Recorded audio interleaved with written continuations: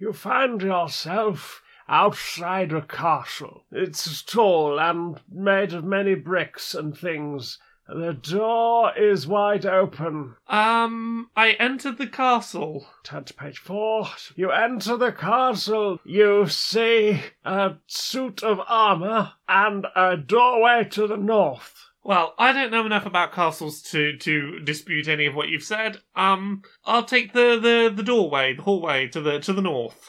Turn to page 37. You enter through the doorway, and there you see a couple of queer trans ladies. Oh, goodness. Hello.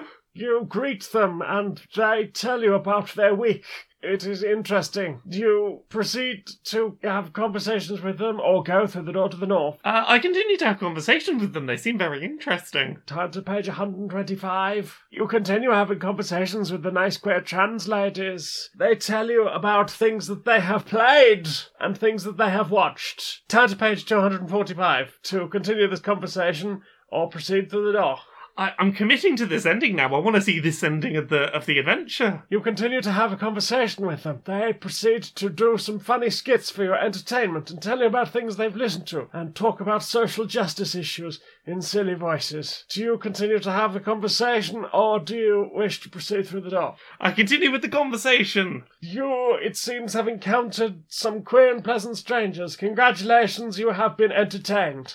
Hooray, best ending.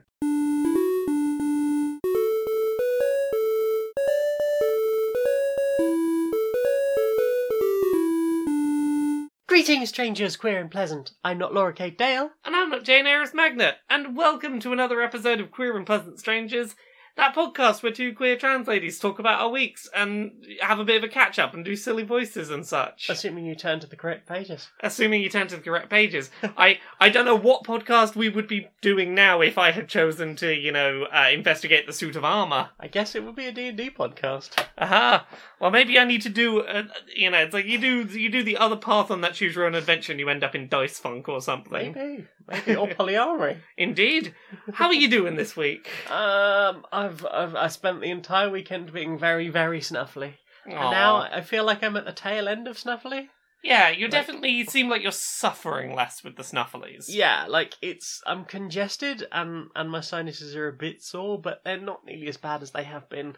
It's not a constantly running nose thing, and I'm a little bit... I feel a bit bassy still in the vocals. The continuing adventures of one of us is always a little bit ill. Woo. Yay! Human bodies being fallible things. Woo. I'm good this week. I'm just tired. Yay! I've had some very eventful uses of my week.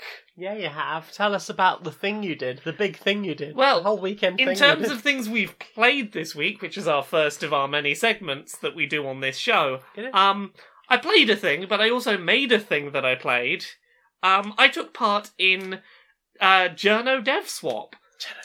Yeah, so this was something that was organised by Yuki, who are a trade organisation that helped the UK independent game scene, as well as Alzheimer's UK.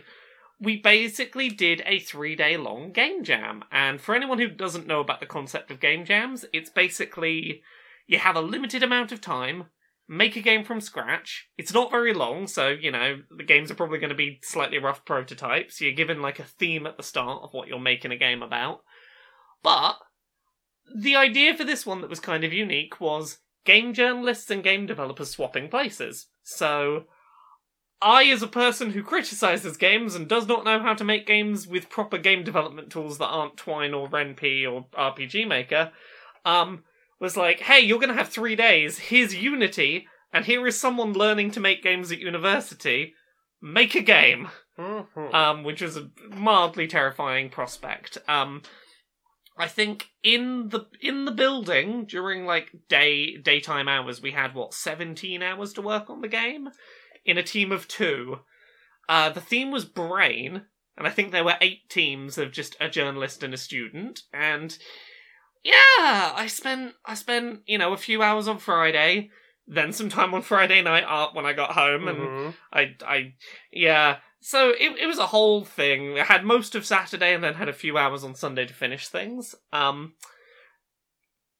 I spent like Thursday, the day before the Game Jam started, basically trying to teach myself the basics of Unity. So I did a lot of looking at YouTube, using Storm like free assets and copy pasting other people's scripts. Mm-hmm.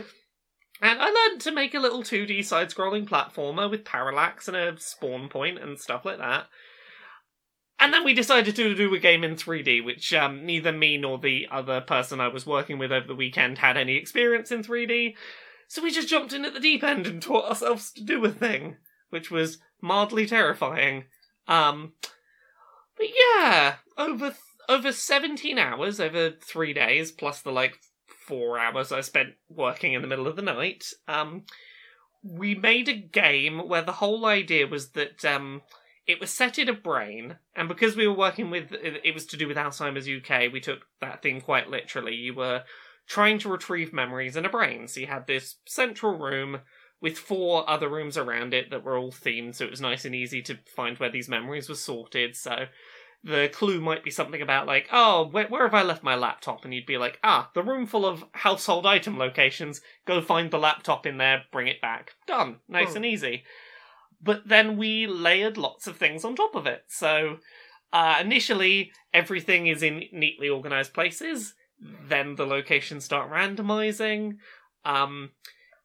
Eventually your character slows down. There's a timer placed on you to add some pressure. And it's basically, the memories are all still there, but it gets more and more difficult to recall them, to just get them and find where they are and remember them and manage that.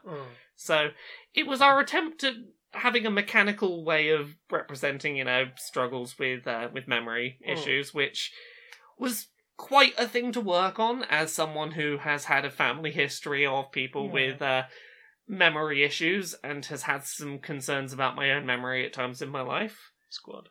Woo. So yeah, it's not the most polished thing in the world.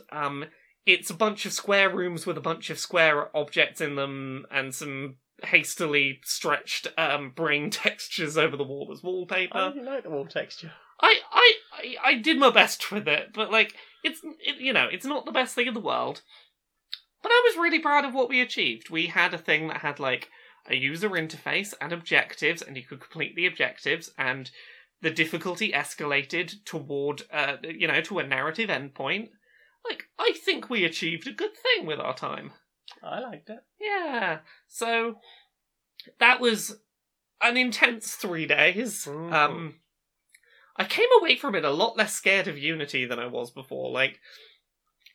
I feel the way about Unity that I do about stuff like, say, Photoshop, where if you've only ever used Paint and suddenly someone hands you Photoshop, there's a certain moment of, I'm a bit paralysed by choice here. I don't know what everything does, and there's too many things, and there is a lot of things. Yeah, Unity is the extreme end of that. It's not as scary as it looks, but because you don't know what anything does, it's terrifying. And having spent a day trying to teach myself with YouTube tutorials and 3 days working with someone on a project, I'm I feel at the very least, I could make a 3D environment in Unity. I know where I would go to find some free scripts to make a character functionally move within that space. I know how I could make better assets if I, took more time with it. I feel I learned a lot out of that Game Jam. And you should all go read my coverage on laurakbuzz.com because I wrote 3,500 words about that experience, and it was quite a thing. Is the game up for other people to play? Not currently. We are waiting to hear what we want to be able to put it out some way, and we're just making sure that we work out what the best way to put everyone's games out is. Okay. But you can go on YouTube to youtube.com/laurakbuzz and see a video of the game being played, where I sort of do a playthrough and explain, what worked, what didn't, what we were going for. I do a little developer-y commentary over it. So yeah, what about you? What have you been playing this week? What have I been playing this week? Well, I've got a new cube. Ooh, what's your new cube? I've got a 7x7x7. Oh heck, because you've been getting pretty good at that 5x5. I have, but I can now do a 7x7x7 in about 20 minutes. Oh, heck. I knew you solved a cube the other day in 20 minutes. I thought that was the 5x5 you did in 20 minutes. Oh, well, that's impressive. It's, it's fun. It's got some slightly different stuff from doing a 5x5. Yeah. But, it's a lot of fun. Did you need to learn any new algorithms, or was it new applications of things you already knew? No algorithms per se. Like, learning to use commutators differently. Yeah. Or more extensively, should I say. Yeah.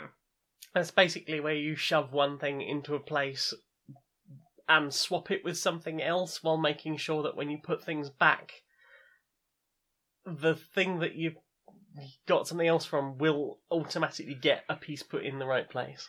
Yeah.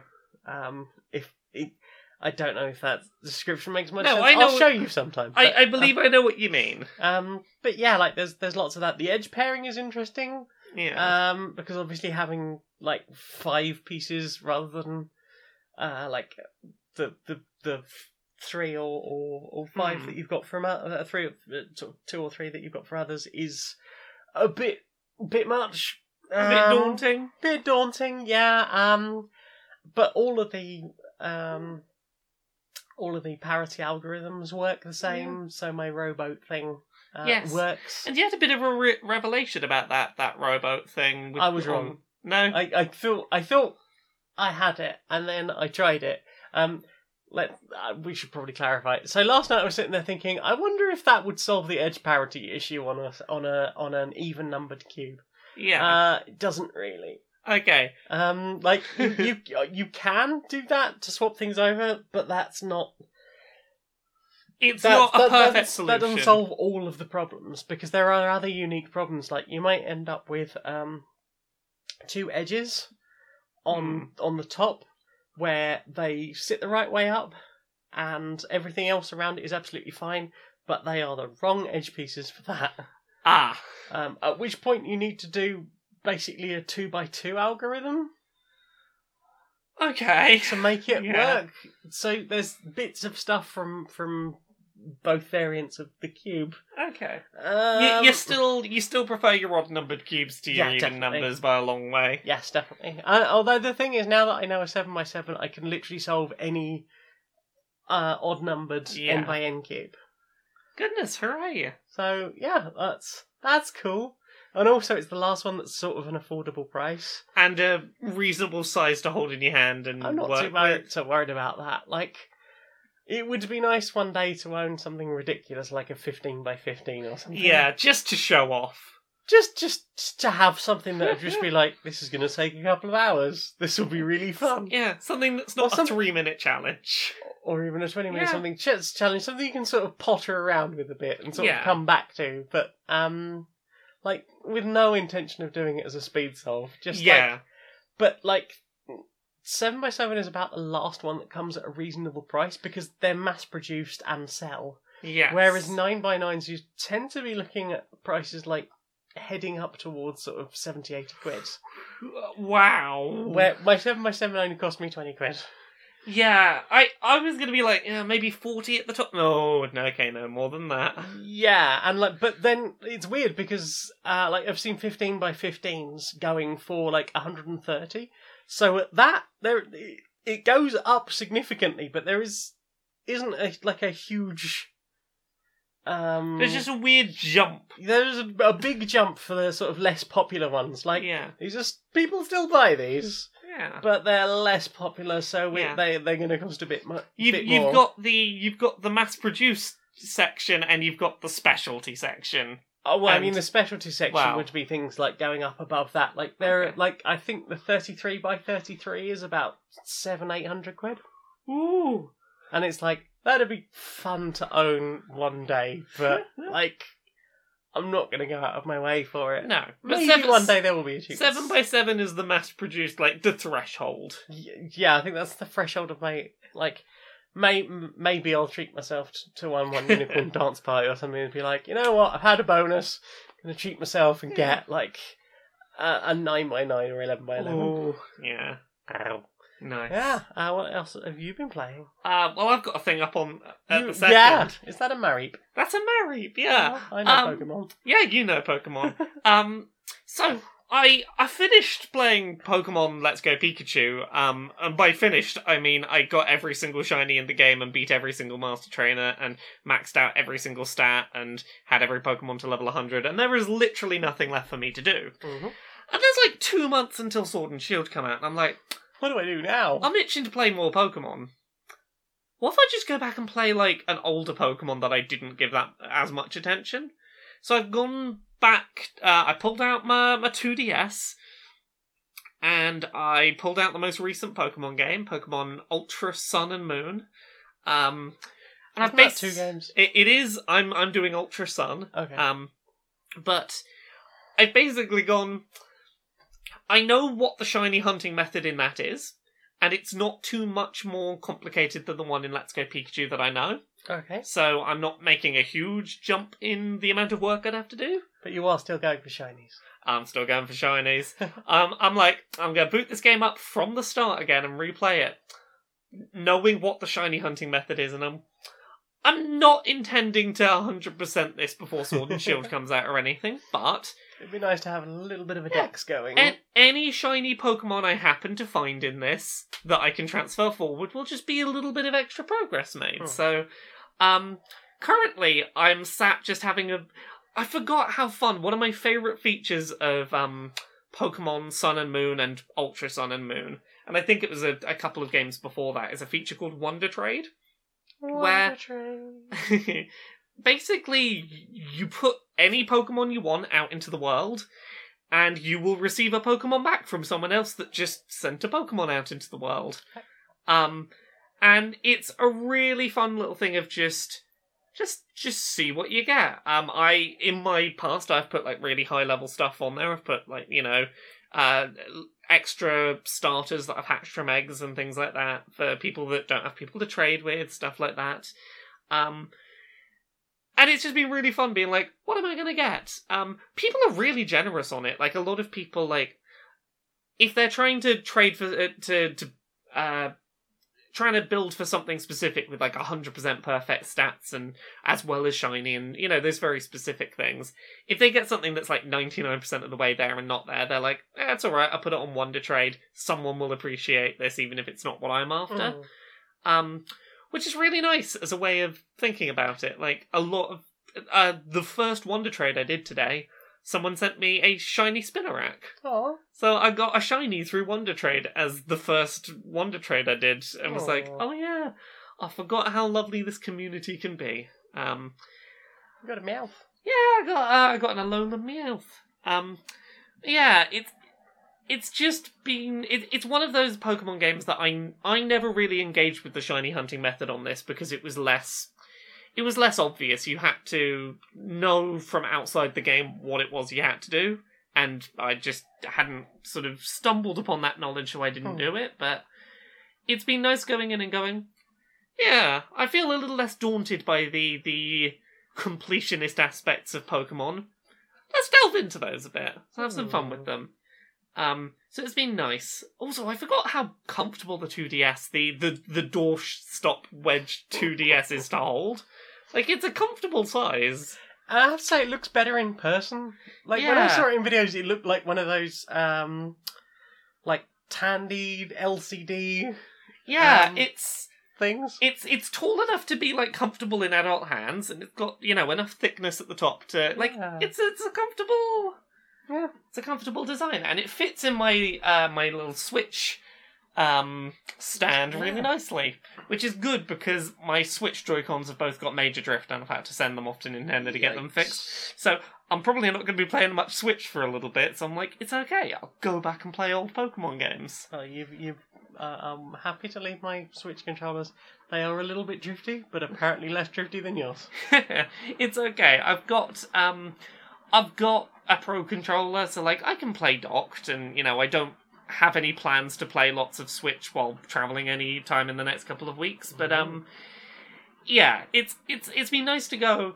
As soon as the Switch happened, I didn't want to play anything on the 3DS. I was like, you know, there were still games coming out I wanted to play. I played through Detective Pikachu, but I was sort of like, I'm done with the 3DS. Give me everything on Switch. And it's nice to just go back and go, no, 3DS... I was wrong. There are still things that are good. Yeah, the 3DS is a nice system that, you know, I maybe was a little quick to you know, put in the past. Yeah. What about you? What else have you been playing? I played some of that Control. Oh, yeah? How you find Control? I find I found it a bit difficult to control, actually. But I think that might have just been our joypads. Yes. But I've got my 360 pad up here now, so Hopefully that'll be slightly easier. might play some more of that later. Yeah, like, the idea is interesting. Yeah. I like the weird, I like the FMV stuff. Yeah. I thought that was really interesting, how it, like, has random FMV scenes of, like, hey, here's explanations of stuff that happens around the facility. Yeah. I really like the general concept of that game, the whole idea of, hey, basically every urban myth and legend ever was real, and this building was set up to sort of track down and isolate those various phenomenon. And the building itself is one of those things. Yes, the building itself is a weird phenomenon that should not exist, and that building does not like to be kept orderly and neat. It's like, no. It doesn't like to be... It also doesn't like to anyone knowing about it. Yeah, it doesn't want to be known about, it doesn't want to be chained down in one place, it doesn't want to be, you know, a set way, and it will very much resist attempts to organise it. I like the brutalist architecture of the building itself, mashed up with the fact that it changes as a result of the presence of the hiss. Yes. So, like, you get weird, almost surrealist architecture in there. Yeah, there's a lot of interesting stuff with the building having basically two modes of ways of seeing it. There's the sort of glitched version and the more sanitized version, I guess. Yeah. I like the glitched version. Yeah, it's just really interesting exploring basically a building that's made up of a bunch of different, like, this isn't what would be expected of a building. It's like urban Harry Potter. Yeah, a little bit. Urban Hogwarts. Yeah. Sort of like, it does all the weird, wacky stuff, but in a very brutalist architecture building. Yeah, it does the sci-fi FBI equivalent of paintings that move and staircases that rotate. Yeah. It's a building that's alive, but less medieval and more sci-fi. Yeah. Modernist. Yeah. Yeah, I'm enjoying it so far. I want to play more of it and experience a bit more and get more into it, because I've only played like a couple of hours, so I want to know what it's all about, really. It's really fun just going around that facility with the various superpowers you unlock. It's quite a thing. So far, I've only got lobbing stuff. Yes, the sort of throw big bits of rubble at things. Yeah. Don't worry, you will get more things, and they're seen all very Flight. cool. That looked interesting. Yeah, Flight is very fun. Ooh. I'll do like a good. If I can fly and then throw stuff around with my mind, I'm like, oh no, okay, best game forever, done. I'm feeling kind of super right now. Yeah. And I think that's the important thing. What about you? Got any others? On the same topic as, you know, playing Pokemon on the 3DS, I've been going through and seeing just like what old Pokemon games that I feel really nostalgic are available on the Virtual Console on 3DS. Oh. So I picked up a couple of old Game Boy Pokemon games that I was very fond of. There is the Game Boy Color Pokemon trading card game RPG. That I'm a real big fan of that. Does it capture the trading card game well? It does. And the thing is because Pokemon as a trading card game has evolved, has had so few mechanical changes over the years, it's like, oh no, yeah, this plays very much like the modern game in a little RPG where you go through beating all the gym leaders and earning all the cards, and it's basically scratching the same itch that Yu-Gi-Oh! Switch game is, and I'm like, yeah, that's good. Oh. I picked up Pokemon Puzzle... what is it? Pokemon Puzzle League? Which is I've heard of that. Yeah, it's one of those match the icons to make blocks disappear. Sort of your... Like Zoo. Yeah, it's one of those sort of match the number of images in your... sort of rotating the positions of images, but it's got a little bit of Tetris attack stuff where you're you're attacking the HP of the other Pokemon by doing combos of, Oh, heck. yeah, those kind of things. You know how in like Puyo Puyo Tetris, if you get like a good combo going, it damages the other person. It's that sort of mechanic. And again, there's like a story mode to battle through. And the other one I started playing was Pokemon Crystal, which was the Gold and Silver third iteration. And I played Gold, I played Silver. I never got around to playing Crystal back in the day, so I thought, you know what? I want to revisit one of my favourite Pokemon games, because it's a really fucking huge game. It had Gen 2, but it also had everything from Gen 1 in it, and I was like, I just really fancy revisiting that. So I'm going back and playing Crystal. Heck. What about you? I've been playing an early access game. Okay. I've been playing Littlewood. Ah. Because it looked really sweet. I was like, that's really sweet. So, I'm assuming this is connected to Martin Littlewood as of Yogscasty. So. No? Okay. I hear Littlewood and I'm like, is this Yogscast? That's understandable. Yeah. You're supposed to be like the hero of this land who defeated this dark wizard, but you've forgotten all of your memories. And you will find out, people will be like, hey, do you remember when we did this thing? And you'll be like, no, okay. Well, I guess your memory hasn't come back, but anyway, it happened. Thanks. So, you're basically building a town, and people will turn up and be like, hey, I haven't got anywhere to live. And then you'll build them a house. And initially I was like, this is fun. I get to raise no other landscape that's sort of popular style-y. I get to plant things. I get to sell things at the market that I don't need. I'm gathering wood. I'm gathering rock. I'm building houses. But as it's gone on, the materials I need to build new houses, even though they're no bigger than any of the previous houses, they're suddenly needing much fancier materials. Okay. And obviously, as more people are moving in, it's becoming less of a sort of put somebody over here, and I'll put somebody over here, and I'll put somebody over here, into I'm building a terrace. I'm just building a terrace. That's what I have room for. Well, the other thing is they all have requirements. So if you put this little desk in their house, they'll be like, "Hey, I wish my house was only 16 blocks from the market." So okay, well, I guess I can move you closer to the market. I had a whole idea I was going to put, the town in, little blocks of residential and commercial and industrial. But sure. But I guess I could knock down your house and move it over there. You can, upgrade various buildings by spending materials, but then you'll have less materials for building other things. And it's got this thing where basically, instead of having energy or stamina, things just take time. Okay, so are we talking real world time? No, if you hit a tree and get wood out of it, that will take a block of time. Okay. And if you knock down a tree entirely, that might take 3 or 4 blocks of time. Okay. So you can only get so much done in a day. And talking to people also takes time. Okay. So you get level ups for mining and cutting down trees, or gathering resources, or collecting bugs, and talking to people and travelling with people.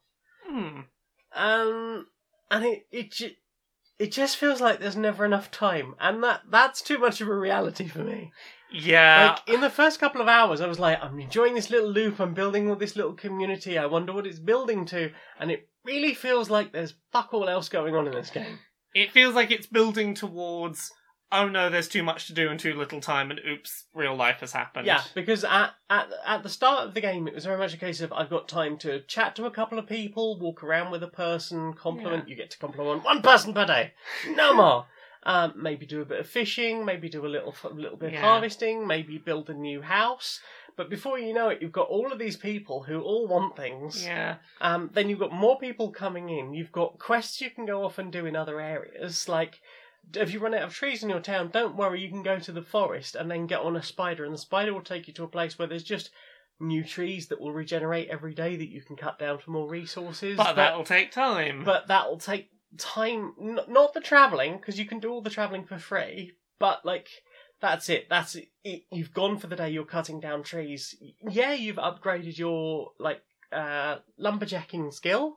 Yeah. But there's no time for talking to all the people. And you've got all these levels not building up. It's like, well, I can't do that because basically I need 15 levels in lumberjacking. Oh, and I can't level up that because it needs wood. But turning my raw logs into lumber takes time. And I've gone from, I can do a little bit of everything every day. So you're going, right, I'm going to spend the day lumberjacking. I'm not going to talk to anyone. I'm not going to do anything else. And today I am lumberjacking. Tomorrow I'm processing the wood. The next day I might have enough to build something. And I feel like the talking to people is usually the appeal in these kind of games. Yeah. It's the thing that, that's your reward. Yeah. The farming, the fact that you can only plant 6 crops.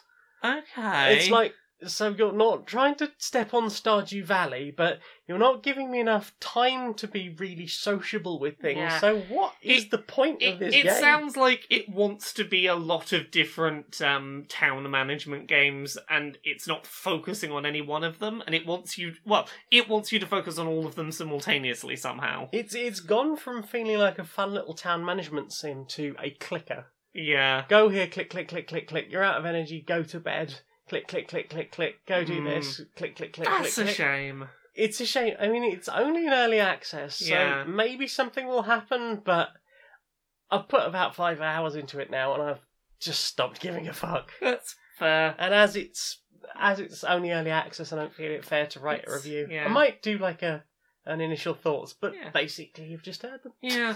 Well, this is why it's one thing I've always really appreciated about Animal Crossing is that Animal Crossing is a lot better at not pressuring you to be doing a million things at once, and that you can just do, this is what I fancy doing right now, I'll do that, and you'll probably be fine.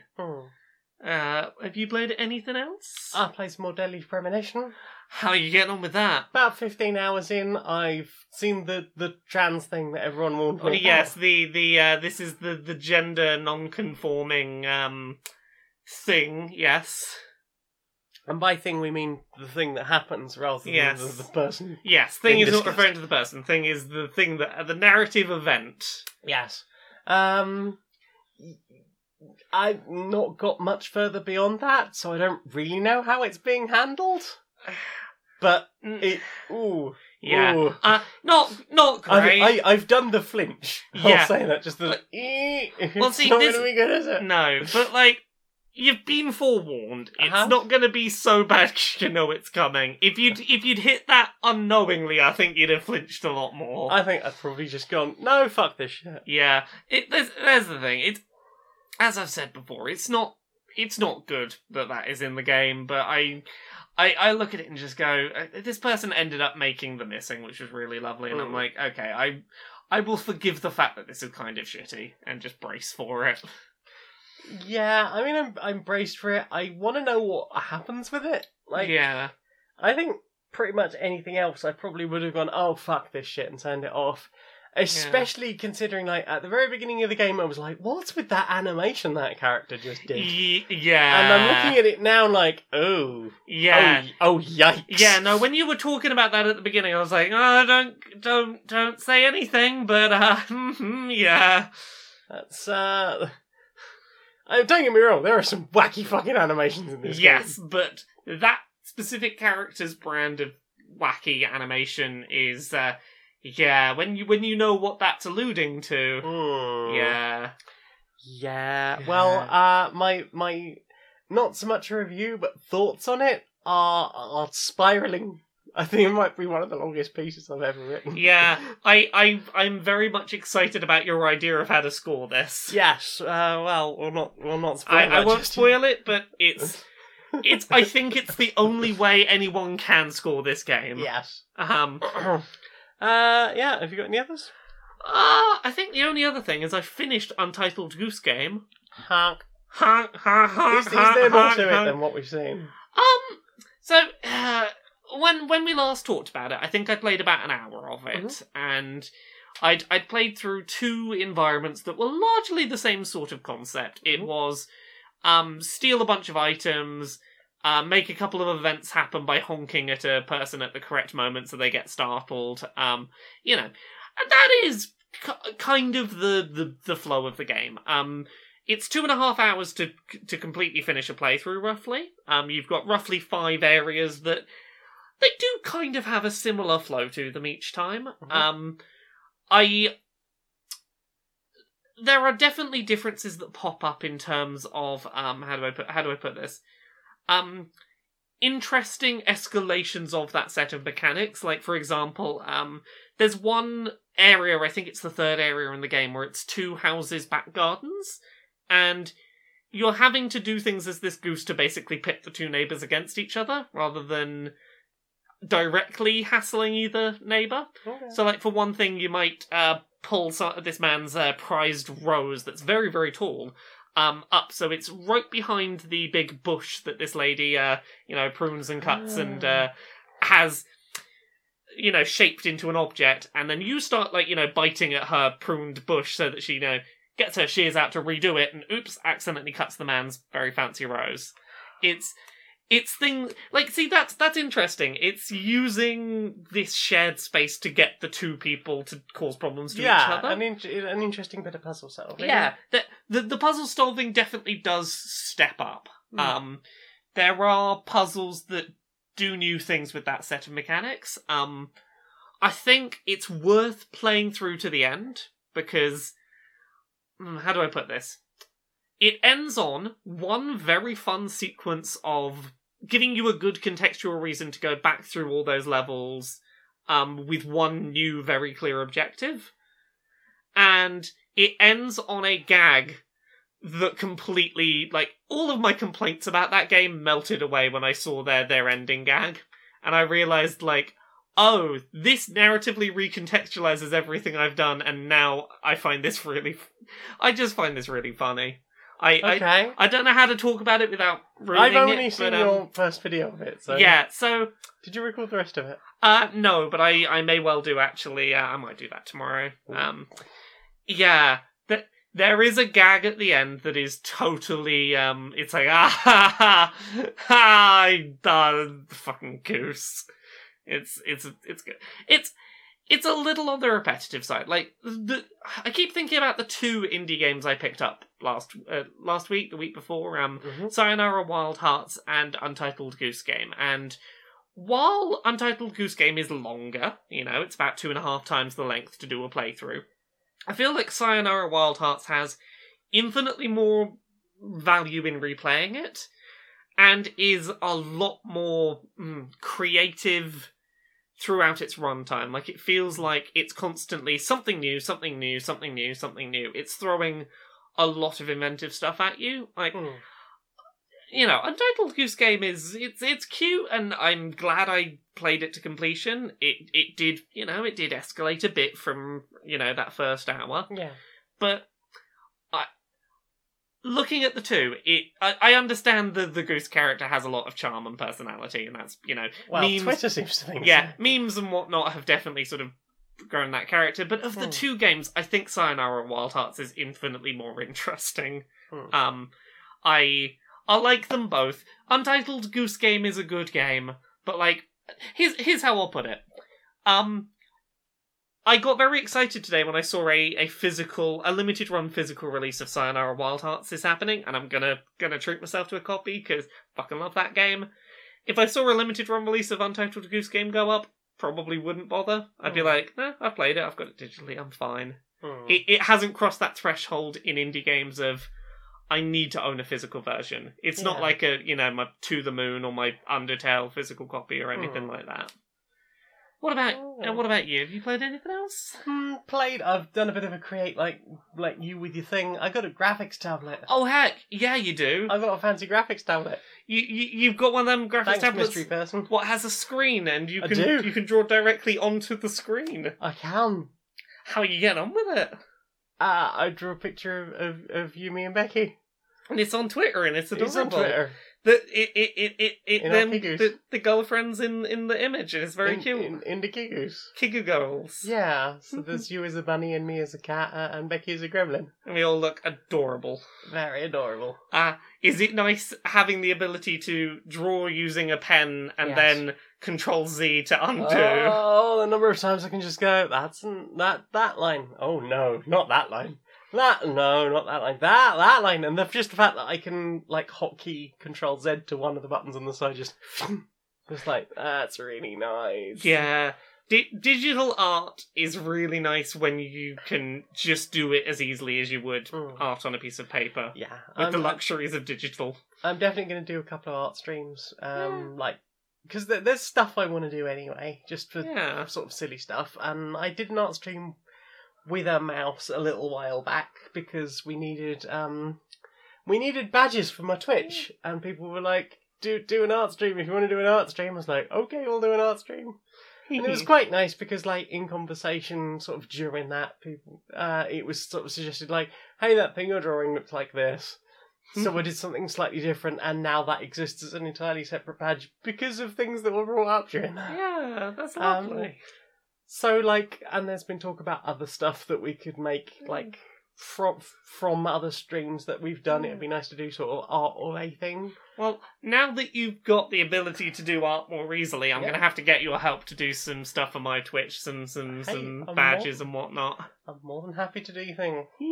Although, you know, you talked about putting butts on there, and given that I saw somebody had their SpongeBob emote, like, flagged for indecency. Did you see this? No, I didn't see this. It's a shot from the actual SpongeBob cartoon. A SpongeBob having split his pants. Oh, there is no butt beneath those pants, but still, it was flagged as being too suggestive. It's like, wow. Well, I guess there's not going to be any butts on your thing. Probably not. But maybe we can get your tiny blue blob friend who's legally distinct. Legally distinct blue blob friend. Yeah. We'll come up with some ideas. Yeah, I'm more than happy to give that a try. Heck, it's been very nice seeing you do art. I like doing art. It's just a case of having time to do so. Yeah. But yeah, and I think it'd be nice to be able to sort of make some of the art streams. Because then I'll get to create something and still do streams, and hopefully people will enjoy the drawings. Yeah. Yeah. Heck. Yeah. So what about you? You got any others? That's everything I've played. Well then, time for this.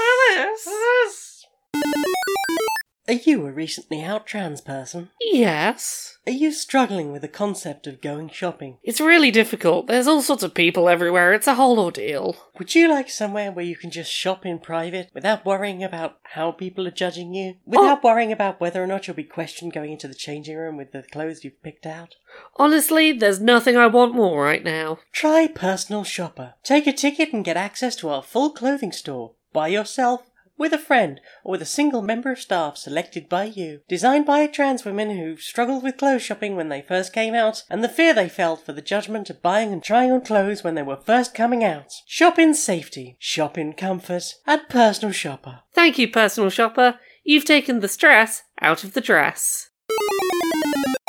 So, everyone, it's been a fantastic week coming up with every word in existence. It is Friday afternoon, and we do want to get this project done this week, so we just got like a few words left we need to come up with for things. Has anyone got a word ready for something that another person owns? It is blank. It's theirs. Well, didn't we already use theirs, like, twice? Didn't we use that for there is? And we already used that one? Well, it's spelled differently.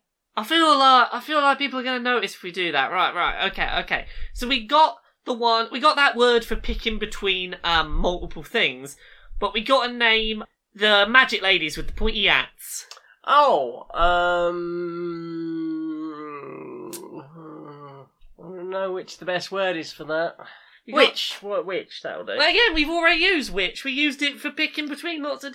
I know it's a Friday afternoon and you all want to be going home, but don't you reckon if we use the same word for multiple things, it's A, going to get confusing, and B, someone's going to stop and ask what we were doing? Well, that sounds a bit homophobic to me.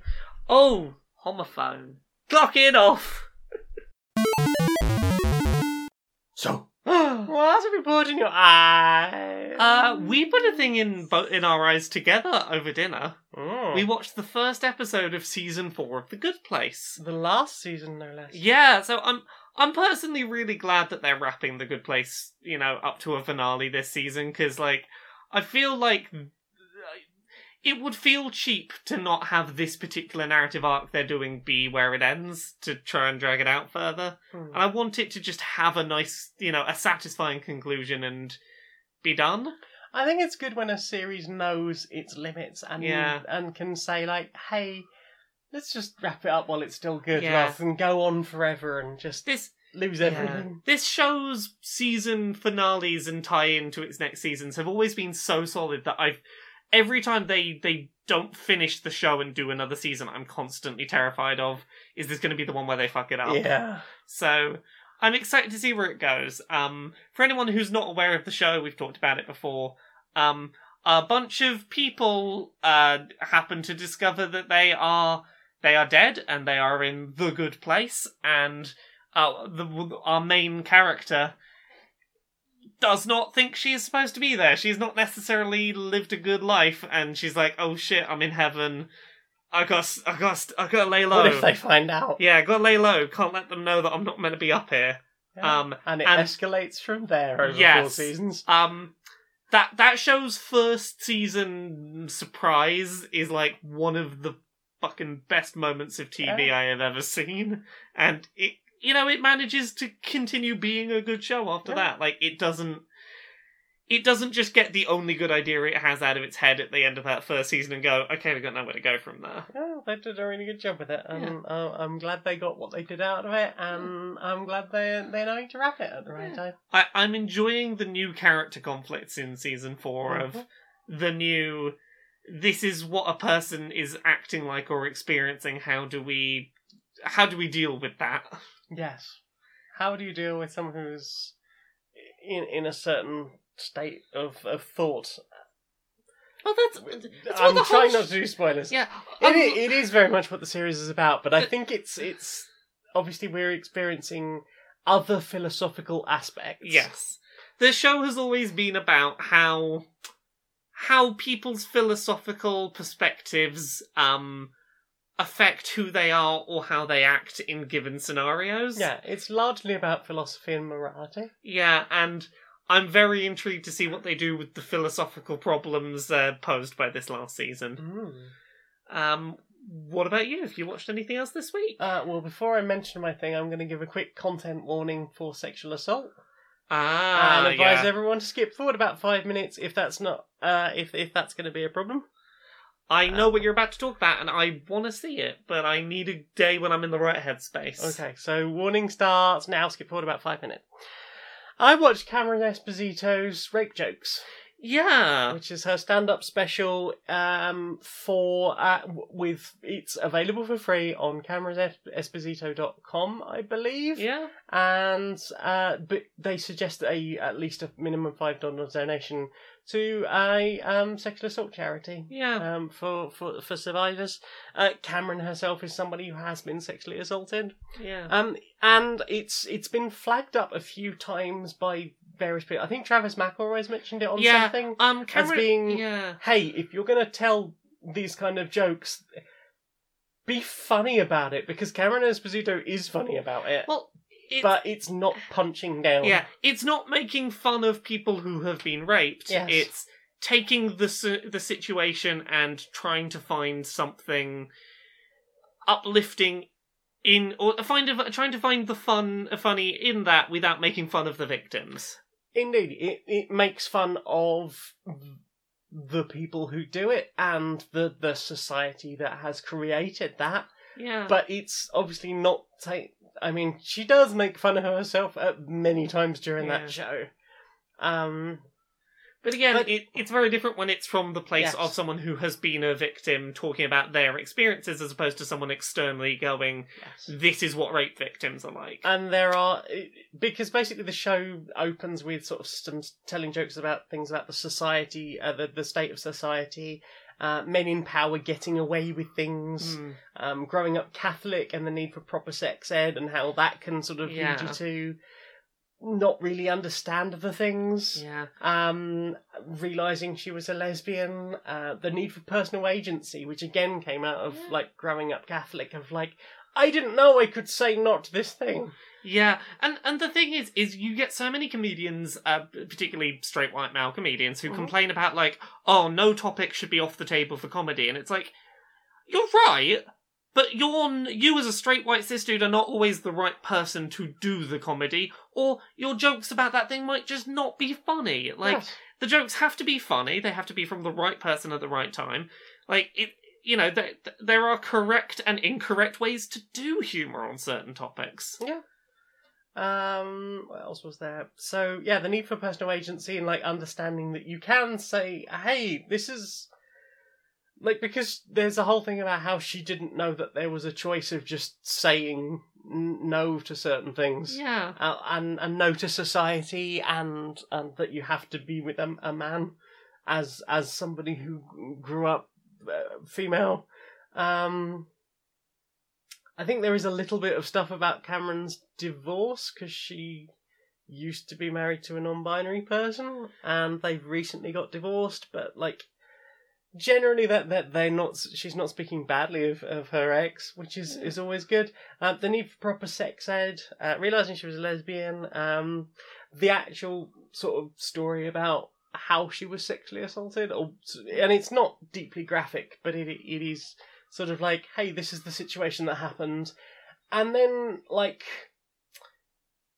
what you can do to not be that person, and sort of, because she talks about, like, this person that was stalking her, and that somebody stepped up and helped her, and there is a really funny bit about being the person that just steps up, and how that will be your legacy. It's funny and insightful. There is like a real moment of just like when she talks about the sexual assault, but like she works around it. She is funny in lots of other ways. The editing on it is slightly weird. It feels like it was deliberately cut down to be dead on an hour. Okay, So there's a couple of times where there'll be like almost a jump cut between a word. Be like, I feel like you cut something out there, or maybe clipped a couple of nights together. Yeah. To get better ordering. Which is totally fair. Or something. And it's fine, but you do notice it in a few places, like particularly like that's clipping in a weird way. Just to warn you, you've got 20 seconds left. I know, I'm really hurrying up. I think I have mentioned all of the things about it. So yeah, that was all of my thoughts about it. It's free, with a suggested donation. So yeah. You did that in pretty much exactly 5 minutes. I was keeping an eye on the time. Yeah, so was I. All I will say is I have been meaning to watch that. I've heard nothing but positive things. I have always enjoyed anything that Cameron Esposito has been involved in that I have come across. It is just finding the right day and right time that, you've got to be in the right place for these things sometimes. Exactly. I mean, if you want someone to sit with you, I will happily sit and watch them. Mayhaps at the weekend, perhaps. Mm-hmm. So yeah, have you watched anything else?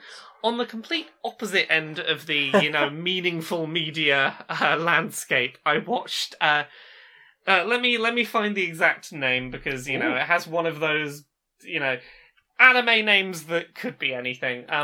Yu-Gi-Oh! Dark Side of Dimensions, which is a movie, a Yu-Gi-Oh! Movie, based kind of around the characters of the original Yu-Gi-Oh! Series, but more so the manga versions of those characters. Okay. It's basically an alternate story told about 6 months after the end of the anime's story, or the manga's story. Basically, quick summary, Yu-Gi-Oh! It's about magical trading cards and ancient Egypt, and there's a pharaoh trapped in a puzzle that a kid wears around his neck that's really good at playing card games. And at the end of the show, the pharaoh goes back in time, back to be the pharaoh in Egypt, and it goes and becomes a ghost back in Egypt and just stops living in the puzzle with the boy. The pharaoh ghost is really good at playing card games, and there's a guy who runs the company that makes all the cards, Kaiba, who, you know, he is very, very upset that he is not as good at card games as this pharaoh. So that's your summary of Yu-Gi-Oh! This is like 6 months after that. Kaiba has basically gone, yeah, I know that Yugi says that, like, you know, the pharaoh's gone back to be a pharaoh back in the past, but I'm gonna go dig up the pieces of that puzzle and put that puzzle back together and drag that pharaoh back to current day, you know, where he does not want to be, so that I can beat him in a card game, because I am still a fucking sore loser about the fact that I never beat this guy in a card game. So there's a big end of the world plot that gets introduced, because of course there is, and the way that Yu-Gi-Oh! Movies always seem to have this thing where they never make the end point of the Yu-Gi-Oh! Movie just a Yu-Gi-Oh! Duel. Because that's kind of what I want, is I just want a big visual budget, high stakes, cool, dramatic, well shot, like with some cool music Yu-Gi-Oh! Match. And every time they do a Yu-Gi-Oh! Movie, they're always like, nope, we need a new gimmick about how duels work in this movie, that they work differently for this one movie. So this one has a whole gimmick where you have to, when you summon a monster, you don't have to tribute for it, but you can choose what its attack power is up to its, you know, listed on the card attack power, but if it's destroyed, you lose that many life points. So the stronger you choose to make it, the more life points you're risking by summoning it. It's a weird mechanic that doesn't need to be there, and because the appeal of that movie is, hey, it's been a decade or so since the Yu-Gi-Oh! Anime finished. Here's an excuse for us to have Yugi and Kaiba do a duel again in cool, really nice visuals. And that's all I really wanted to see, and I kind of got that. It was kind of a sweet film. It was tacky and anime as hell. And completely... the plot was set up in such a way that it basically might as well have never happened. But I got to watch 2 hours of the cast of Yu-Gi-Oh! Doing more things, and then some cool, like, here's a new art style for that monster that you know and like, and here's some dueling happening, and they're doing trading cards and shouting at each other, and that's all I really wanted out of it. I knew it wasn't going to be a particularly highbrow viewing experience, and I didn't need it to be. Well, I'm glad you got exactly what you needed. I got exactly what I needed, which was a lot of people shouting at each other and summoning trading cards. Yeah. Hooray! Yay! Have you watched anything else this week? Well, after last week's intro, I thought I should do the decent thing and watch The Joy of Painting with Bob Ross. Yeah! Because I'd never seen it before. So, how did you get on with it until that 4th episode? There's another one as well. Okay. It's interesting, and it made me want to do more painting. Yeah, but although those techniques are really difficult, even on a graphics tablet. Yeah. So for anyone who's not aware of Bob Ross, he's a man with a curly hair who just very gently talks about how he's gonna paint a happy little tree. Just some happy little trees. And just the almighty brush. So yeah, some happy little trees. He's very positive about, like, it's fun. He's very positive about landscapes. He loves a good landscape. Yeah. He loves the mountain. Loves a happy little cloud. He wants to tell everyone that everyone can do art. Don't be so hard on yourself. Yep. Just do it. Yep. And he'll even slip in, you can sell these for ridiculous prices if you want to make yourself a bit of money on the side. And there's my son. He's a painter too, but he's a lazy painter because he only paints when he needs the money. It's like, okay, but you seem to be doing a lot of encouraging of, hey, you too could sell this for a lot of money. Yeah. It's beautiful art. I especially like the clouds. I'm a big fan of the happy little clouds. I really like his happy little trees. He makes very nice happy little trees. He does. I would love to be able to do some of that stuff digitally, because there was one, I think, episode possibly 3 or 4. It's a night scene in snow. I think it might be episode 4, because I think it was the same one. Yeah. With that moment. We'll get there in a second. And just the moon looked perfect for this thing I've been trying to draw for ages, but I don't have the pen and paper talent to do so. And maybe, like, oil on canvas is the way, or maybe I could work out a way to do it digitally. But, like, some of the stuff around the moon and, like, that stuff was really interesting. But basically, it's all landscapes. He doesn't paint, like, animals. He doesn't paint people. I will occasionally do an animal in the distance, the silhouette of an animal. Right, vaguely. I mean, I've not got to that yet, but, like, I'm most of the way through season 1. Yeah.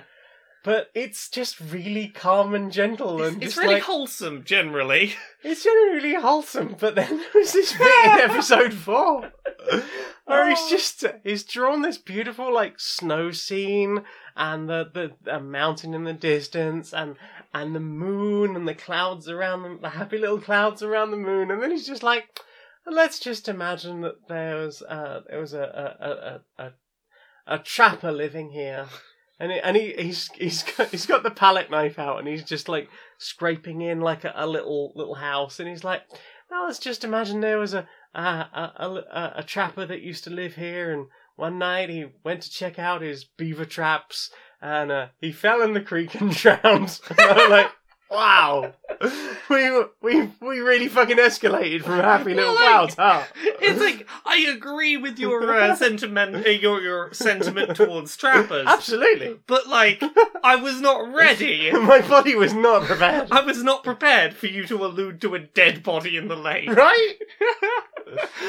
It's just really calming background stuff, though. Oh, it's lovely. Although, like, the music they use in that show is really... Sometimes it's really weird. It's occasionally it's occasionally a bit Deadly Premonition. It's like, that's some weirdly unfitting music you've put here. Yeah, I mean, I guess that it was music that would take up half an hour while someone painted. Yeah. And there, Bob's just got this really calming ASMR voice that occasionally talks about people falling in the lake and dying. You can see why people got really into the fact that for a while Twitch just had a 24-hour Twitch stream of just tune in and see some Bob Ross. Well, I think what it was is I found a link to like a documentary video about why people can't buy Bob Ross paintings. Yeah. And that was like, made me go, you know what, I've never watched any Bob Ross, I will give this a look. Basically, they're just not for sale. Yeah. He painted 3 versions of everything that appeared on that show. Yeah. So, like, one is a pre-show sketch, the one that you see in the show, and then one afterwards that is dedicated to his mother. And is like this is the prime, the rare quality version of this same picture. They are all boxed up and stacked up, not even in like specially temperature controlled building, just in this thing owned by some of his family. Wow. And they sell like Bob Ross art supplies, and they are in control of the estate and stuff. And they just have them, and they're just not for sale. I am endlessly amused by the existence of those paint by numbers with Bob Ross kits that exist. There is a Mabim Bam bit about, this one's a me and Bob Ross collab. Awesome. But yeah, like, it's really inspiring, and he's very calming. Yeah. Some of his terminology is a bit weird. Yeah. Like, why is everything almighty? I'm just going to put in an almighty mountain using the almighty brush on my almighty easel. Oh, yeah. And some magic white. It's just very pleasant, easy to watch. It's so good. There's never going to be anything too distressing in a Bob Ross video. No. Especially if you don't like trappers. Yeah. So, yeah, sorted. Have you watched anything else? That's everything I've watched. I watched some Lego Great Ball contraption videos. Oh, yeah. Do you know about these? I don't think I do. So at like a bunch of the US, I don't know if they do it here as well or in Europe, but like a bunch of the big US Lego conventions, they encourage people coming to contribute a module to this Great Ball contraption. And sometimes they'll do like here is this year's design. If you want to contribute a design, it can look exactly like this. If you've got these pieces, build it, bring it along, we'll put a tag in front of it, and that'll be your contribution, and then you can take it back at the end of the day. but we will pump balls through it all day long. And it can stand on this big table, and sometimes they'll have like up to 200 plus of these modules on huge, like 72 odd tables, the size of an aircraft hangar. And it will just be balls going through this contraption, and some of them are just like steps up with little ramps at the end. Some of that's just a simple thing, or like a wheel that will sort of escalate things up. The only rules are like it's got to get balls through at a sort of one per second rate. But there's things like counters. Like it might put for every ball that comes in, it will count them to the point where they'd counted like 20,000 plus balls going through it. Woo. It was only holding like sort of maximum about like 50 at a time. Yeah. But just the way it counted them all up, and it was almost Minecraft-esque in its just, wow, you really went for this. And it, like, using sort of weights and counterbalances or... That sounds so satisfying. It is. The weird thing is, like, I saw this thing, it was like, oh, great ball contraption, I'll just click on that. And I was sitting there watching it, and I hadn't even thought about it. And next thing I know, I was like, this has been on a really long time. Clicked on it. I was 23 minutes into a 56-minute video. Woo! Of just going around this huge-ass table of like, and here's this thing, there's like a ramp, this thing shoots things up into a bucket over there. This thing does this. Like, there's lots of the sort of default, hey, I contributed a thing according to the thing, but I'm part of this. And then some people will decorate them with just like, I just put some minifigures on that, just to make it like a bit more me. And then you'll get people who really go all out and theme it. There's trains and things, shuttling things back and forth.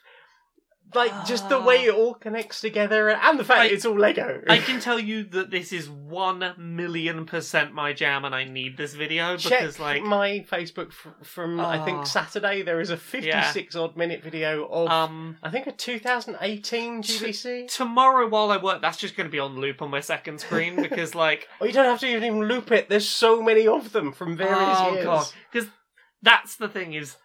I love stuff just going and going and going and doing the thing. Well, they're talking you through each of the little modules. This is going to be my jam. Oh, it's great. Like, there was one of them where, like, at the very end of it, they put in, like, a almost Robot Wars-esque thing, where the kids could come and sit and play with this little robot and just shove the balls as they came onto this, like, little football pitch into this hopper that pushed them back to the beginning of the thing. And it was a place for, like, hey, if any balls have fallen off of this because, like, they got just sprayed off because, like, some bit was slightly out of whack, just, hey, kids, just come and put them in this bit. And if you want, come and race the remote control thing and just push them into the... If this weekend we happen to do costume making, can we just, like, stick one of these videos on the telly? Because, like... I'd be really up for that. So yeah, Lego GBC videos. They're really satisfying. Yay! We looked at a thing together, or I looked at a thing and then I sent you a link. Link to the Past in Dragon Quest Builders 2. Oh my god! Someone's recreated the overworld. And a lot of the interiors. People have got too much time and skill on their hands. And I very much appreciate that. Yeah, no, that's an amazing... Just... If you like A Link to the Past and you have heard us waffle on about Dragon Quest Builders 2 and how great that game is, just go watch that video and just soak in what someone achieved. Yeah, like, apparently it was 155 hours of building. Doesn't surprise me. Although that does make me realise, apparently I could have done that, like, 3 times in the time I spent on Pokemon, and I'm like, did I waste that time? No. And the last thing I've watched is a bunch of Daniel Thrasher piano skits. Oh, yes. Don't know how I came into that to get that into my, hey, you should watch this. It's a person who plays piano really rather well, and they just do skits about what it's like to be somebody who plays piano, or what it's like when you don't want to play piano, but maybe you've got a family member who's like, I paid a lot of money for lessons. Yes. Okay, I guess I'll just play for Elise again. And just like silly little things like that, or really fun. What it's like from the outside when you're playing with headphones on, just like ding, You could just hear the buttons clacking. I very much... You sent me down a rabbit hole. I very much enjoyed this person's content. Yeah, I don't know what the rest of their stuff's like, but I enjoyed their piano skits. They were very silly. I did have one other thing to throw in quickly. I finished season 2 of Disenchanted. Is it good? Yeah, it's really good. Better than the first one? Very much. Excellent. The second season's entire arc basically is hey, a lot of situations get fucked up because men will not listen to women who know what they're talking about, and women going, no, fuck you. There is a lot of commentary on like, the Middle Ages, a woman is competent, must be a witch, like shit like that. Yeah. There is a lot of like, oh no, a woman knows things and is competent. This is, and I really like the way that how do I put this? At the beginning of season 2, there is a character set up to be a villain who, after this particular narrative arc, I come to the end and, you know, they just show her presence, and that's enough for me to, at the end of the season, go, maybe she was right, though. Maybe. Because, like, after a season of watching all these very shitty men fuck everything up for everyone, and this female character, like, knowing what they're doing and being roadblocked along the way, I'm like, maybe the villain was right. Maybe the villain knew something. Which is always a pleasant thing to experience in media, to go, maybe. Indeed. I very much enjoyed season 2. Okay, well, I'll check that out when I have some free time. Yeah, there was the humour was all positive and well-meaning, and I still feel very bad for a particular character from early on in that series who deserved better than he got. It was too pure. It was too good. I believe that's everything I've watched. Well then, time for this. Laura, we've got a new sponsor. Who's our new sponsor? This week's sponsor are Video Game Controller Repair School. Oh, tell me about them. What do they do? Well, imagine it, right? You console maker, say they're just making controllers that are known to have a flaw, and they're not really recognising that. Yeah, you go and complain to them about that flaw, and they go, what flaw? Never heard of it. Exactly. So, basically, Video Game Controller Repair School is basically just giving you all of the instructions, all of the details, all of the little information you need, and helping you find equipment for how you can carry out repairs on your own video game controllers. Oh, wow! Is it as safe as handing it to someone who actually knows what they're doing? No, but it's cheaper. Yeah, and you don't have to deal with, like, automated customer service. Yeah, and I guess I don't have to deal with not having my controllers for, like, multiple weeks at a time while they fix them. Possibly months. Yeah, no, that's not a good thought. No. So, if I want to fix my own controllers, where do I go? Just head over to vcrs.lol.net and enter the codes Q and PS86, and you will get a whopping 86% off your first pack containing a full set of a single thumbstick and all of the specialised screwdrivers and a special little cleaning solution thing that you need to change your first controller on any of the major brand of controllers. And I'm glad that you said your first pack, because this problem ain't going away anytime soon. You're going to be repairing them a lot. I'm afraid so. But, you know, like, the fact that you'll be able to do it yourself is going to cost you considerably less than it would have done otherwise. Yeah. And considerably less than a whole new controller. Indeed. As they're overpriced, those controllers. Yeah, so that's vcrs.lol.net and enter the code QNPS86. Inside the boardroom of Electronic Actor Softworks. Hi. How's your day of businessy business meetings been going? Well, you know, I've had a few concerns. You know, the grunts, the workers, they're concerning me. I must be honest. What are they doing that's concerning you? So they are working on the power of collective bargaining. They're the U word has come up. Oh no, not the U word. Yeah. Oh no. Yeah. They're talking about. I can barely bring myself. I find it easier to say a word that sounds kind of like the word because I can't actually get it out. So have they been talking about onion ionization? Onion ionization. Onion ionization. They're ionizing. They're ionizing. Yeah, it started as just like a few of them. We sacked those, but like they keep coming out of the woodwork. These dirty commies. They're Well, you see, they've realized that problem that we can't fire literally all of them. I mean, because like then we would have to work.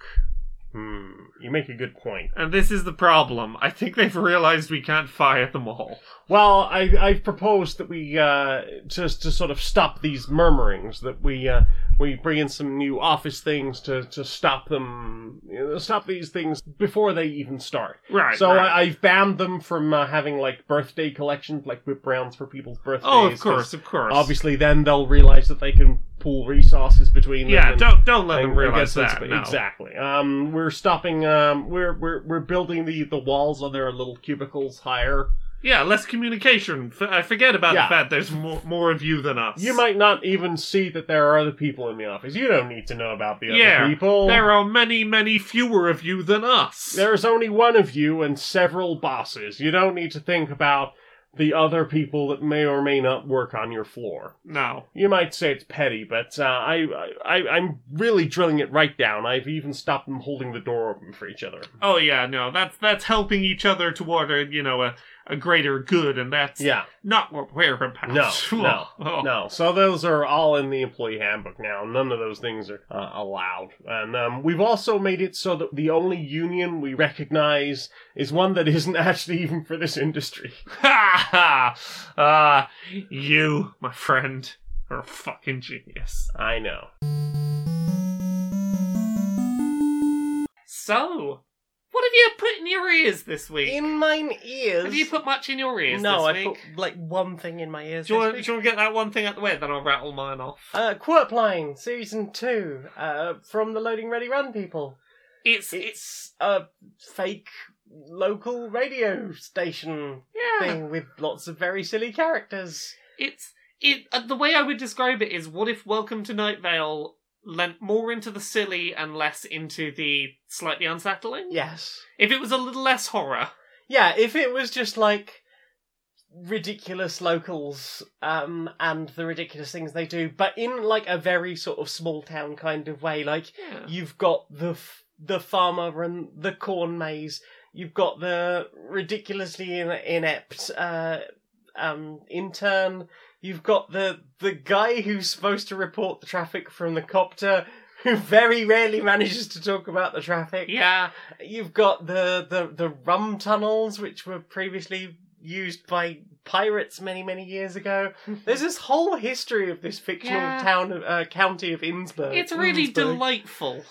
Yeah, it's very silly. And like, okay, they've polished it a bit from the first season, because in the first season they still used to put like completely corpsing. Yeah. Just like, I can't keep going, I'm just gonna have to give me a minute. This is too ridiculous. Like, there's one in, I think it's the first episode, where this hippie woman rings up to talk about all the weefies. Oh, the weefies. From the first season of like the first episode, which I went back to listen to recently because there's only 3 episodes of the new season. But you can see how they've sort of honed characters along the way and got more into, we're going to make it one continuous thing, we're going to take out all the laughing stuff. But like, and that's available for free on YouTube. It's very enjoyable. Yeah. You can jump into random episodes, and generally they're pretty self-contained. Yeah, like, you don't need to know about the recurring characters. You might appreciate them you might get a bigger laugh out of them. I very much enjoyed the out of context episode I heard about the chili fair. Like season 2, episode 3, I think. Yeah. And you've heard maybe like 2 or 3 other I've episodes. heard a couple of bits here and there, but you know. Yeah.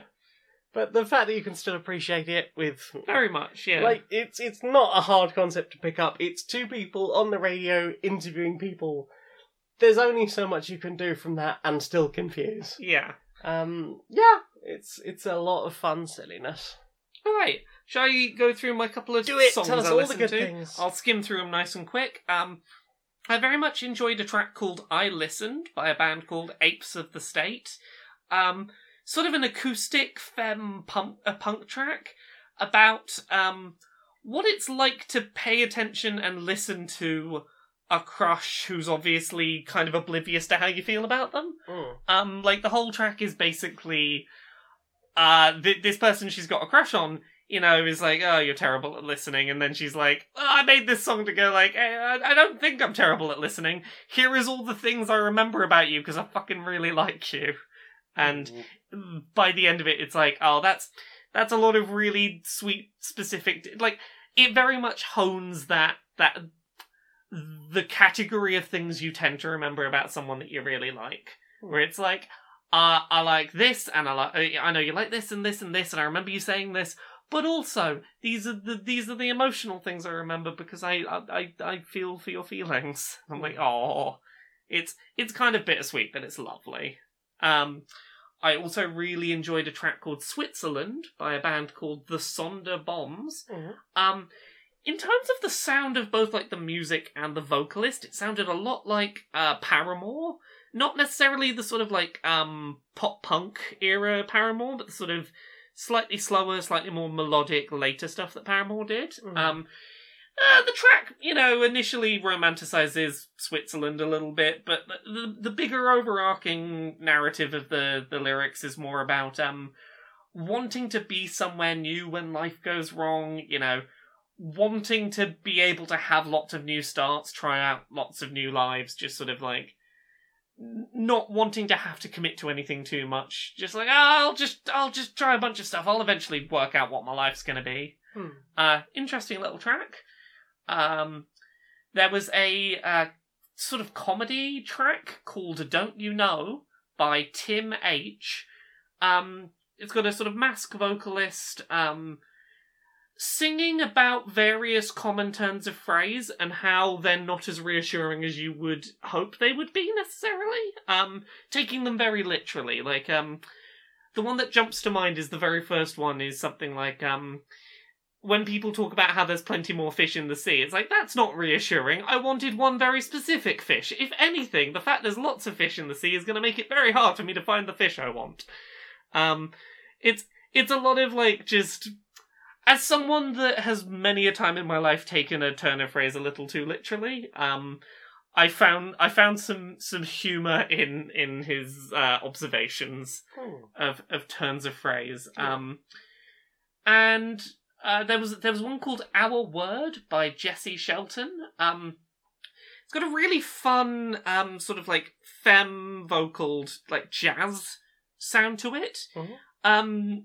It's like 5-6 minutes long. It's one of those like very telling a big long narrative over like double a song length kind of tracks. The narrative is about this little girl who ends up like accidentally breaking something in her dad's office she wasn't meant to be in, and her mum's just like, it's alright.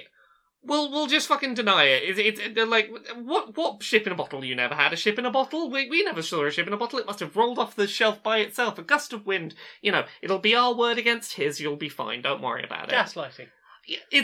Well, that's it. It's presented in the start of the song as like, don't worry, I'll have you back. You won't get in trouble. But the narrative escalation of that is that she ends up sort of getting into these situations where it's like, I would cover for one of my parents and they would cover for me. Then I'd cover for the other parent and they would cover for me. And eventually it sort of escalates more. Like, she is clearly getting into some life event problems and her parents are both going, it's fine, we'll basically just be your alibi to cover for whatever you've done. And... like, it's a real escalation of what starts off as, like, a little white lie to not get, like, this 8-year-old in trouble. Escalating I need to hide a body. to being like, no, she's never driven a boat in her life. She wouldn't even know how to drive a boat out in the middle of a lake and dump a body. What do you want about? It's a bit absurdist, but, like, this kind of fun jazz thing under it, and the way it builds the narrative, like... It's not a narrative about a good person by any means, but it's a fun telling of a narrative.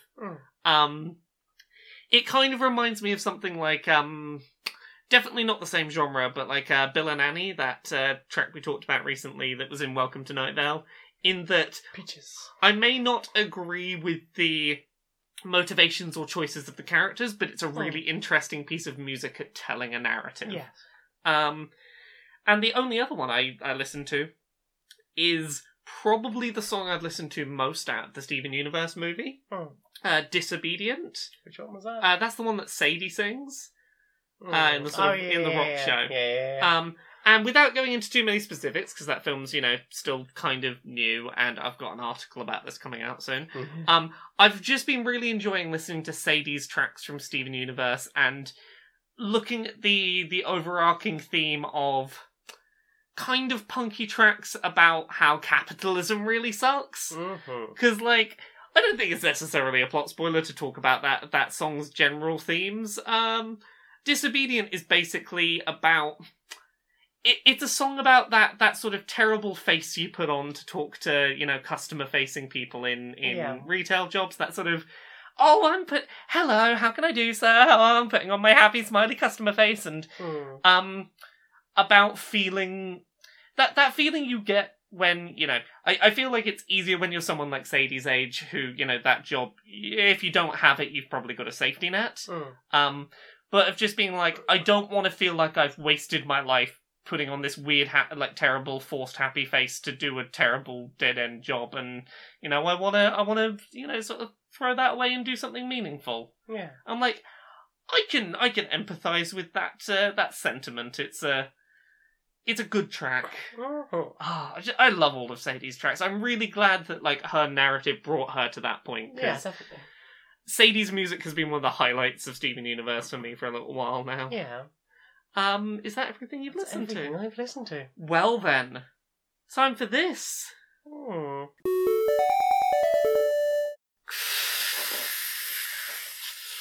You want some of that? Yeah.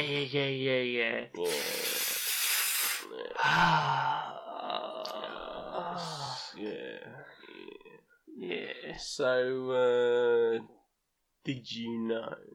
Yeah. That Brexit is actually a plot by the Badgers, yeah?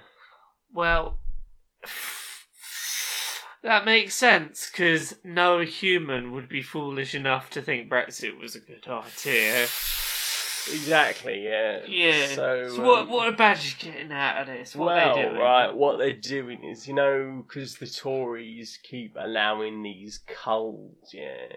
Oh, yeah. So what it is, right, the Badgers are using Brexit to turn the humans on each other, and then, they'll be too busy focused on each other to, actually get on with the cull. Right? Are you suggesting that all of the death and suffering that's going to come from Brexit is actually the Badgers doing a human cull to avoid getting culled?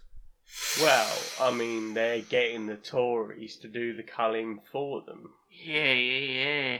Yeah, they've turned the humans back against the humans, right? Although, Tories didn't need any help, Human is a loose approximation. Anyway. I was going to say the Tories. Well, yeah. They didn't need any help culling humans anyway. No.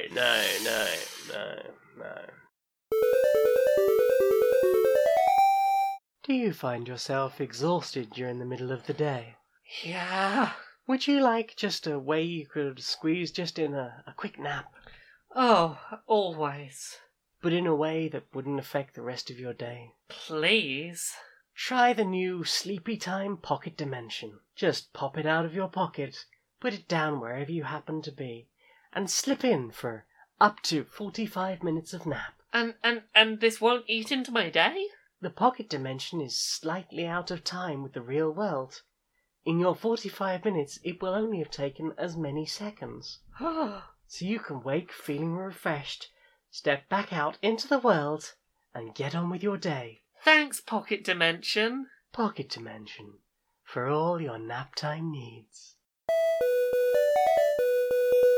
Questions, Sam. Let's have questions. What's the questions?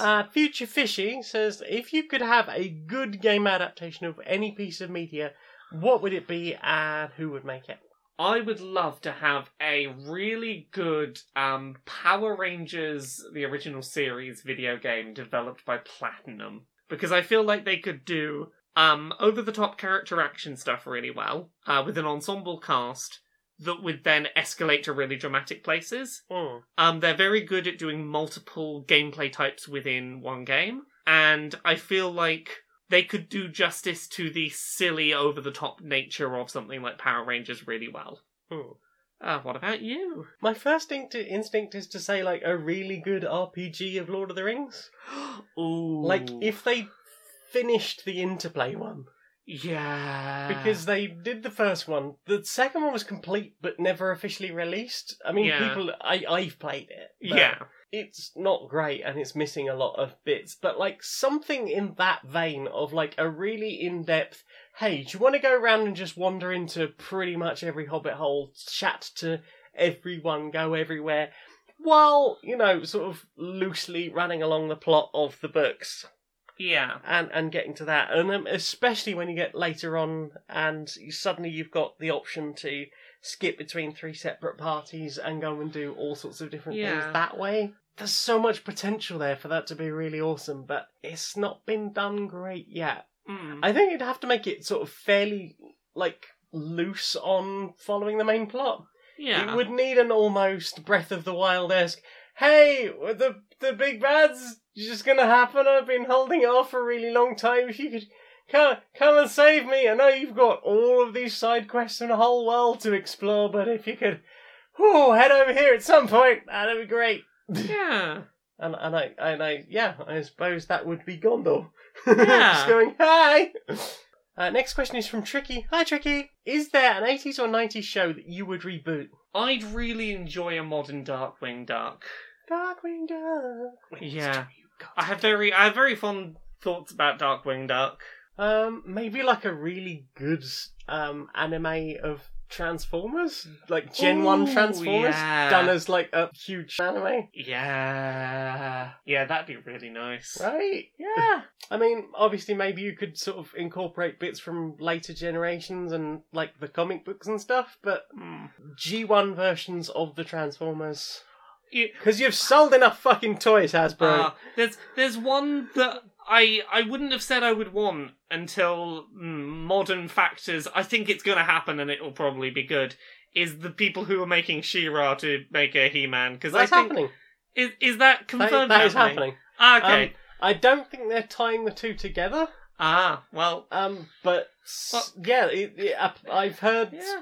That, and I think a lot of the same people are involved. Well, considering how good Voltron was and how good She-Ra has been so far, like, I'll totally take a He-Man. Yeah, from those people.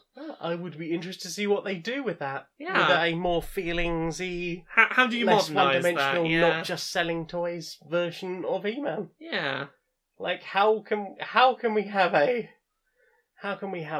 Yes. I want to see. Yeah, I'd be curious to see that. And with that, those people behind it, I'd be very up for more of that. I mean, Pokemon's being rebooted, so. Apparently not. It is sticking with Ash and they're keeping going, contrary to the recent rumours to the contrary. Okay. I think a lot of people got very excited that Ash won something and they were like, oh shit, we gotta keep him around. People still care about Ash. People do like Ash. Callum, hi Callum. If you had the option not to sleep and have no physical or mental downsides, but could choose to sleep, how often would you choose to sleep? I think I would still sleep every night, but I think I would probably not have my post-Quoops pre-Dice Funk nap, you know.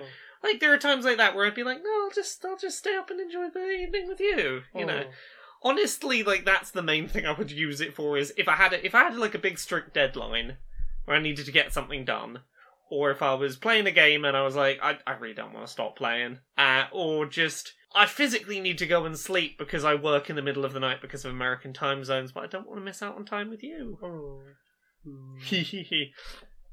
I think I would start with good intentions that I would sleep maybe once a week, but I would end up probably with the anxiety issue of I could do all the things that I'm always complaining I don't have time for, and just constantly be trying to create things. Well, here's the thing. Honestly, I would probably spend like a month or two binging all of that media I mean to catch up on, and then go, I've got nothing to do. I'm bored now. Yeah, it's now 10 o'clock at night. I've got nothing to do.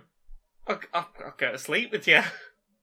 But also, like, I could be like, I'd have time to go to the gym. Yeah. I'd be able to binge all the media. I could make more podcasts. I could create more art. Yeah. Like, all of those things I don't usually have time for, or I'm just too exhausted for. Yeah. It's tough to know these things. I can see that being potentially really... There's no mental downsides of it, so... It's hard to conceptualize, I guess. I could see it being the kind of thing that would make me absolutely mental. Okay, here's the thing. As someone that used to work, that used to create and make and consume and be doing things all the time that they were awake, it's not healthy to do that. You need to set yourself, these are the hours I do things between, and you need to give yourself time to do nothing. That's the other thing. I'd also have time to do nothing. Okay, well, yeah, that's... Okay, yeah. Have we got any other questions? Yes, we do, but I'm rather stumped on that one, I must be honest. Yeah. The Wonder Gomer. What's your policy on floofy hair? I mean, my hair's pretty floofy. It's all split ends and such. Considering how much I've bleached and dyed this hair, I have to be a fan of floofy hair at this point. Yeah, I like floofy hair. Yeah. I like all sorts of hair. There's lots of hair. I like that's no good. hair. Yeah. I like some hair. Yeah. Long hair and short hair. Floofy hair is one of the good varieties of hair. Yeah. That's one of the many varieties. Like, my pubes are quite floofy. I spend a lot of time just patting those. Just going, that's quite floofy. I just like patting my pubes sometimes. Yeah, same. Yeah. Yeah. Pat. Becky too. Hi, Becky. Hi, Becky. Hey. Love you, Becky. Love you. If you could have met each other sooner, would you have, or is there a point you feel like you wouldn't have been ready for each other? I very much feel like we met each other at the right time. Agreed. I mean, from my point of view, I think if I'd met you much earlier, it would have been kind of creepy. Yeah, well, there's that, because, age difference and whatnot. But even putting age aside, I think both of us met each other as we just come out of, the times in our lives that brought us to where we needed to be compatible. Yeah, perhaps. Yeah. Although I think, if we were closer to the same age, I reckon we'd been the kind of people that might have hung out more. Oh, I think so, yeah. And probably would have been quite good for that, and probably would have gone through transition together quite in a very supportive way. Oh, wouldn't that have been adorable? I think if we were closer in age, I think that would have been much more a possibility. Yeah. And that would have been really cool. But I think otherwise it just feels like, if we'd met more than 5 years ago, it would have been like more than 5 years earlier, it would have been weird as fuck. Yeah, that's fair. Yeah. And Lucy Evans would like to know, what food would you miss? What's a food that's really messy to eat and therefore sticks would provide a clean way to eat? Seitan ribs. Oh, some good seitan ribs on a stick. There you go. Yeah, there's no bones. There we go. Done. Sorry. Or seitan fried chicken. Oh, yeah. Basically, we just want to put fake bones in our fake meat. Yeah, but, recyclable bones, please. Yeah. And non-environmentally damaging. So, yeah, that's all the questions. Thank you very much for asking your questions. Is it time for this? It is time for this. Do you want to know what I want to see more of? What do you want to see more of? Social justice warriors. Social justice warriors? Yeah. Alright, Larry. Alright, Barry. How you doing? Oh, not too bad, mate. Not too bad. You been up so much? Oh, just been a busy weekend. I've been working all weekend. I'm ready for a good sleep if I don't say so myself. Well, maybe some sort of nap or other. Oh, yeah. I picked up that pocket doll I mentioned recently. Oh, it's going to be well good for getting there, squeezing a good nap in. Nice. Yeah.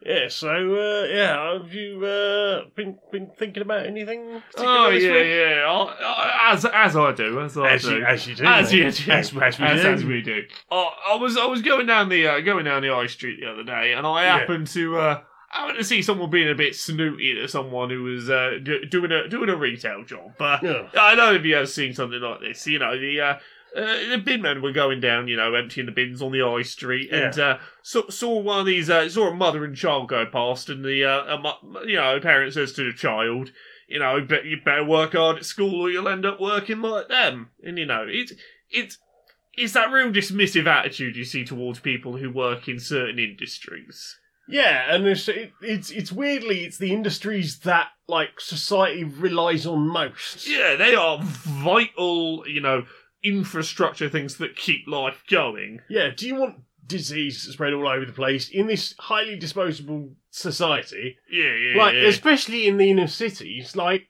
it's not like we can just compost everything. Yeah, there is no ground to compost on in fucking miles. Exactly, there's not the space to deal with things as you might if you had, like, a big garden or something. Yeah. Well, this is it. You see it with people who work in, like, say, refuse, or say work in janitorial. Janitorial. I mean, you see it in, like, retail work as well. You see, talking down on people who might work behind a counter in a fast food place or something. I've worked in fast food. I can tell you. Yeah, exactly. Well, and that one always gets me, because it's like, the whole reason you're coming to a fast food place is you want a meal prepared for you that you do not want to have to prepare yourself. Yeah. That is a service that you want to exist that's convenient for you. Don't be dismissive of the people who work that job, because the fact that you get to have that convenience is because people do that work you don't want to do. Yeah, and, most of those people would not last 5 minutes working in actual fast food. Oh, God, because no. it is an incredibly high-pressure job. Yeah.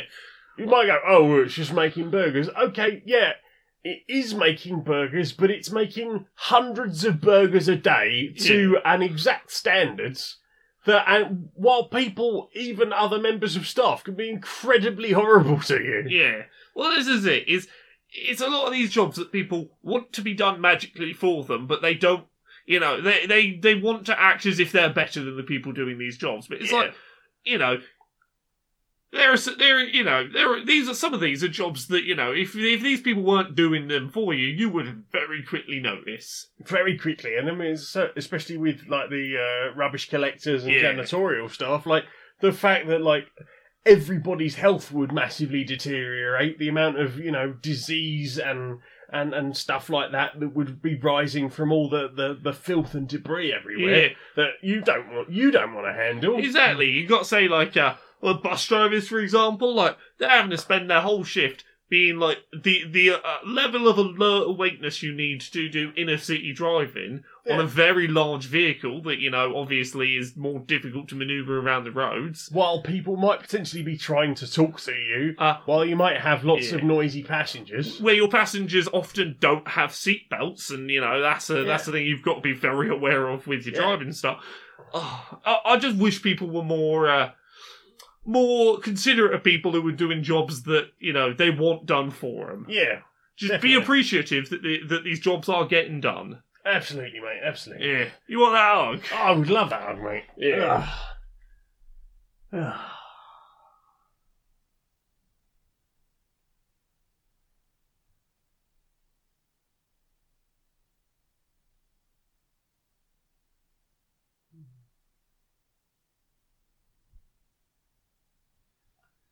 Oh, that's a good hug, mate. Yeah. I'm ready for that nap, I think. Yeah, well, I'm going to pop the kettle on. You gonna have a cup of tea? So, tuck yourself in, mate. Oh, won't you? Laura! Me? Where can we find you on the internet, darling? Laura K. Buzz in all of the places. Laura K. Buzz on Twitter, Twitch, YouTube, Patreon, that's the one that pays the bills. You can find all of my stuff at laurakbuzz.com, which is where I post links to absolutely everything I post, be it podcasts, videos, written articles, stuff I do for other websites. I do a lot of stuff for Sci-Fi Fangirls. You can check that out, search for Sci-Fi Fangirls. You can find my books. There's Uncomfortable Labels. That is out now in book places. That's a good book. There is an audiobook of it. It is on laurakbuzzstore.com. You can get it there. There's another book, Things I Learned from Mario's Butt. It's a coffee table book of silly video game character butt reviews with illustrations and a lot of guest contributors. A bunch of people you might know. One of the McElroys did something for it, for example. Mm-hmm. That is gonna be very soon. And Dice Funk, it's a Dungeons and Dragons podcast. Podquisition, 5 years deep, we are getting a new host with this week's episode, so it'll be me, Jim Sterling, and Conrad Zimmerman, who you may have heard on Dice Funk or Boston's Favourite Son, for example, yep. There is also Pixel Square. It is a podcast where me and Mari and Stacey from the Geek Remix YouTube channel will review video game pornography that we find, and I think that's it. Heck. Go read my thing about that game jam. It's on laurakbuzzstore.com. And all your other things. Yeah, but particularly that one. That one was real good. Or go check Rare's Twitter to go see my article about Banjo-Kazooie. Yeah. What about you? I'm Maniac Janiac on Twitter and YouTube, but most places I'm Stoned Monkey Radio, and you can find me there on places like The Sounded Cloud, where you might be listening to this now, and my Patreon is Stoned Monkey Radio. Thank you to all the people that support me over there. I very much appreciate you. It is only the first today, so I haven't had full details about everyone in this month, but don't worry, next week's episode everyone will get a nice shout out. Thank you very much. I super appreciate you all. I love you. You're lovely. Also, if you want to just send me a one-off, that's paypal.me/JaneMagnet. You could be awesome and help me support and get extra creative things, which I've very much been blessed with. So, yeah. Think that's all of the things. Oh, Curiosity Epidemic. I was in that Baddie Designated Heroes podcast. We finished the first season of that. The second season's going to be on my SoundCloud. And, yeah. If you listen to that, we could listen to the new series of Polyamory. Listen to Polyamory. Yeah, because the new season is starting soon, and I'm very, very, very, very, very hyped for that. I've done lots and lots and lots of new work for the new series. So hype! Yeah, so, Laura, sing us out, my darling. Until next time, be a stranger. Oh well.